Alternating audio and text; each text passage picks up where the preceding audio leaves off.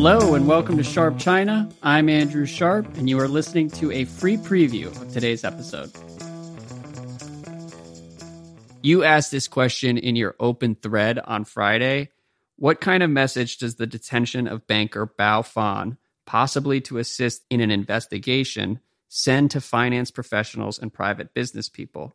Should it be seen as an isolated case that has no bearing on the renewed efforts to make private businesses feel more confident? And just so that everyone knows what we're talking about here, I'll read from the Financial Times late last week. China's top tech dealmaker, Bao Fan, has gone missing, according to his company, China Renaissance, leaving one of the country's leading investment banks in turmoil. Bao founded China Renaissance in 2005 after stints at Morgan Stanley and Credit Suisse, gradually turning the boutique advisory shop into one of China's top financial institutions, often winning away tech financings and mergers from larger Wall Street rivals. His disappearance comes despite Beijing appearing to ease away from its crackdown on the country's tech companies, which had battered China Renaissance's business. So what do you think is happening here? And to your question on Friday, like, how can any outside investor read this and not be concerned about? Well, so there are a few levels going on. I mean, one is that, actually the Chinese media outlet Caixin has had the best coverage of this. And from their reporting, it appears to be connected to the hiring of a senior banker from, I think it was ICBC, one of the top state-owned banks, who came over to China Renaissance and who was the second highest paid executive, who was detained last fall. Okay. And when he was at ICBC, he'd done some business with China Renaissance. He gave him a loan. I think so there's the backdrop is, on the one hand, you've got this coming out of the COVID exit, the problems in the economy. You've had this renewed campaign to reassure investors, foreign and domestic, and private businesses that no, we're open for business. We will treat private businesses. Yeah. We're business friendly. We'll treat private businesses the same as we'll treat the state-owned businesses. You also have, so there was there's the Central Disciplinary Inspection Commission, which is the sort of the body that oversees sort of ideological and behavioral enforcement, especially on corruption.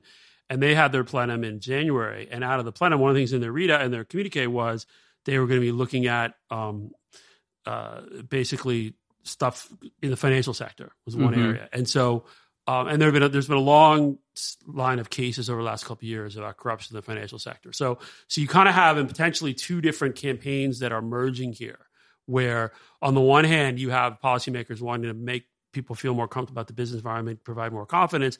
On the other hand, you have the party disciplinary body saying, we're going to go through these different systems, and specifically talking about the financial system in one of the areas, and we're going to root out corruption. And one of the areas of corruption that has become an issue over the last couple of years is, I think the term, it's called like option corruption, which is basically, it sounds like what happens, it's like revolving door, except you don't go back, is you're at a state-owned enterprise, a state-owned institution, and then you get hired away into the private sector. And maybe it's a company you've done some business with before, and suddenly you get paid a huge amount of money from the company. So like this guy, I think his name was Honglin, the guy from China Renaissance, who's the president, who was taken away last fall. He apparently, according to this Caixin article yesterday, he came in to China Renaissance. He was the second highest paid executive after Bao Fan in the company. So that's sort of one thread. And that does happen here too. It happens here all the time. And so that's one thread. And then specifically on the China Renaissance stuff and Bao Fan, one of the problems though is, leaving aside sort of the broader kind of regulatory political context, is, here's a guy who is he's incredibly successful. I mean, I met him a couple of times when he was starting China Renaissance. I had friends who worked for him, know a lot of people who raised money from him. He was, go back and write the history of sort of the rise of Chinese internet and TMT companies in the 2000s and 2010s, you can't get away from Bao Fan and the role he played in helping to get financing for these companies. And he started out as, China Renaissance was basically a broker where they would match PRC firms, startups that were looking for money with venture capitalists, and then like hedge funds, mostly foreign. At the time, it was mostly foreign money. And then I think he was a very ambitious guy. He wanted to be more than just like a broker, like sort of a matchmaker. He wanted, why can't I be an investment bank too? So that's why he got all the right licenses. He became more of an investment bank. He could underwrite IPOs, went public in Hong Kong. And the guy worked his butt off. I mean, he worked all the time, and he knew everybody, knows everybody in the industry. He did the right things, like when Meng Wanzhou, the Huawei CFO, was trying to get bail when she was detained in Canada. He was one of the people who wrote a guarantee letter.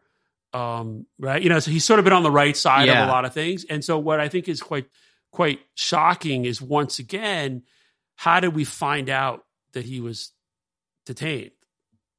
Wasn't announced. It was just suddenly the company put out an announcement last Friday, like, we can't get in touch with the guy. Yeah. Right. And that's what's so contact, crazy. Right. Yeah, and that's where, leaving aside whether there have been ethical violations or some sort of corruption charge or whatever the case may be, the complete lack of due process, transparency, or transparency, just disappear into the maw. And so this is the and literally a month ago, China was sending messages at Davos that they're super pro-business these days. They still are. And it's like, I just don't understand how you can allow something like this to happen, if only for the sake of optics, if the goal is to bring back investment. Different bureaucracies, and the Party Discipline Inspection Commission is an extremely powerful and secretive body. Unlikely they're going to call the sort of econ guys and say, hey, is this going to be okay, or the opposite's going to be bad? They're going to be like, they're following a case. Yeah. Right? And Baofan may have, we from the reports so far, and again, these are, mostly, like, Taixi, again, has been the best source so far.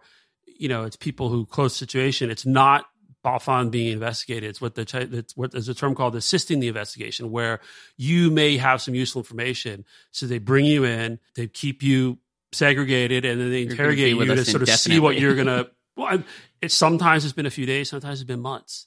Wow. You don't know, and they don't tell you, and you can't put out a press. I mean, sometimes actually companies will come out and say they were assisting the investigation, but it takes a while because you can't just call the local press office of the discipline inspection and say, hey, you got my guy, what's going on, right? I mean, that's not how it works. It's very secretive. Mm-hmm. It's very opaque. And so the problem, again, goes back to, it may very well be that this is a legitimate case that's being pursued against his former colleague.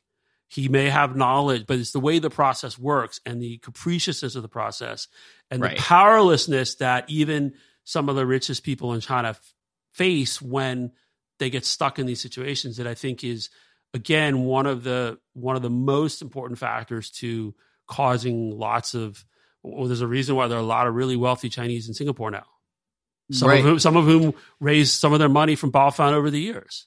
Yeah, I mean, and that's the thing, is it's the capriciousness that strikes me as an outsider, and would strike me if I was an investor. So I mean, it sounds like it's been week plus. There was a case in, I think it was 2017 or 18, where the head of this big conglomerate called Fosun was detained for several days. Similar situation, big uproar, like what's going on? Because if he goes down, if he were the one being investigated, that this was a massive conglomerate, could had all sorts of ties all over the political system, the financial system.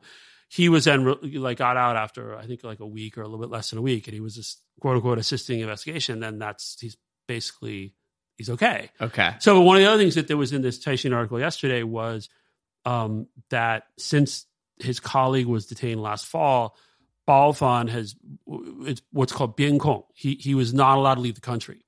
And so, one of the questions is, well, who knew that? He probably knew it. If you basically get put on a list, you try and leave, you can't leave. There's exit control at every border crossing in China. And so who at Renaissance might have known? Maybe he didn't tell him, but we don't know. But it's this guy's been sort of knowing that something's going on. He's on a list for some period of time, and then all of a sudden he's gone. And I don't know whether you wrote this or tweeted it, but it was a question of what duty to disclose does the company have?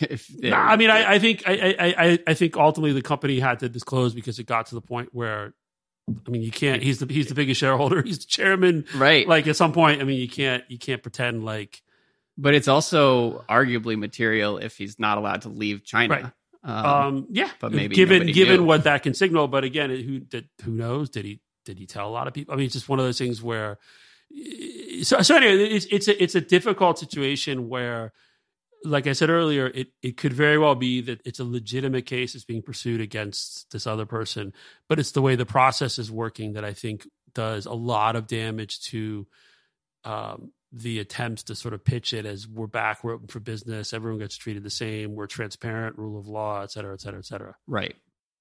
All right, and that's the end of the free preview. If you'd like to subscribe and receive full episodes of this show, you can do that in two ways.